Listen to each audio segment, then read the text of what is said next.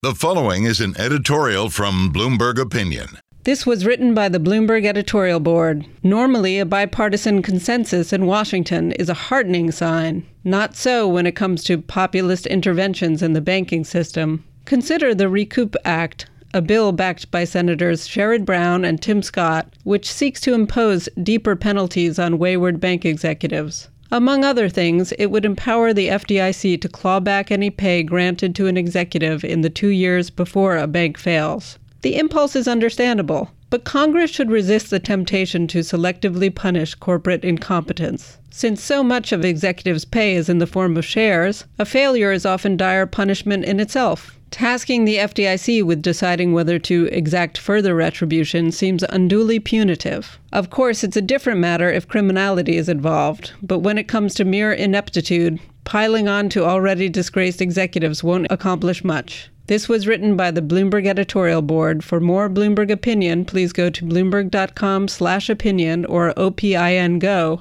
on the Bloomberg terminal. This has been Bloomberg Opinion.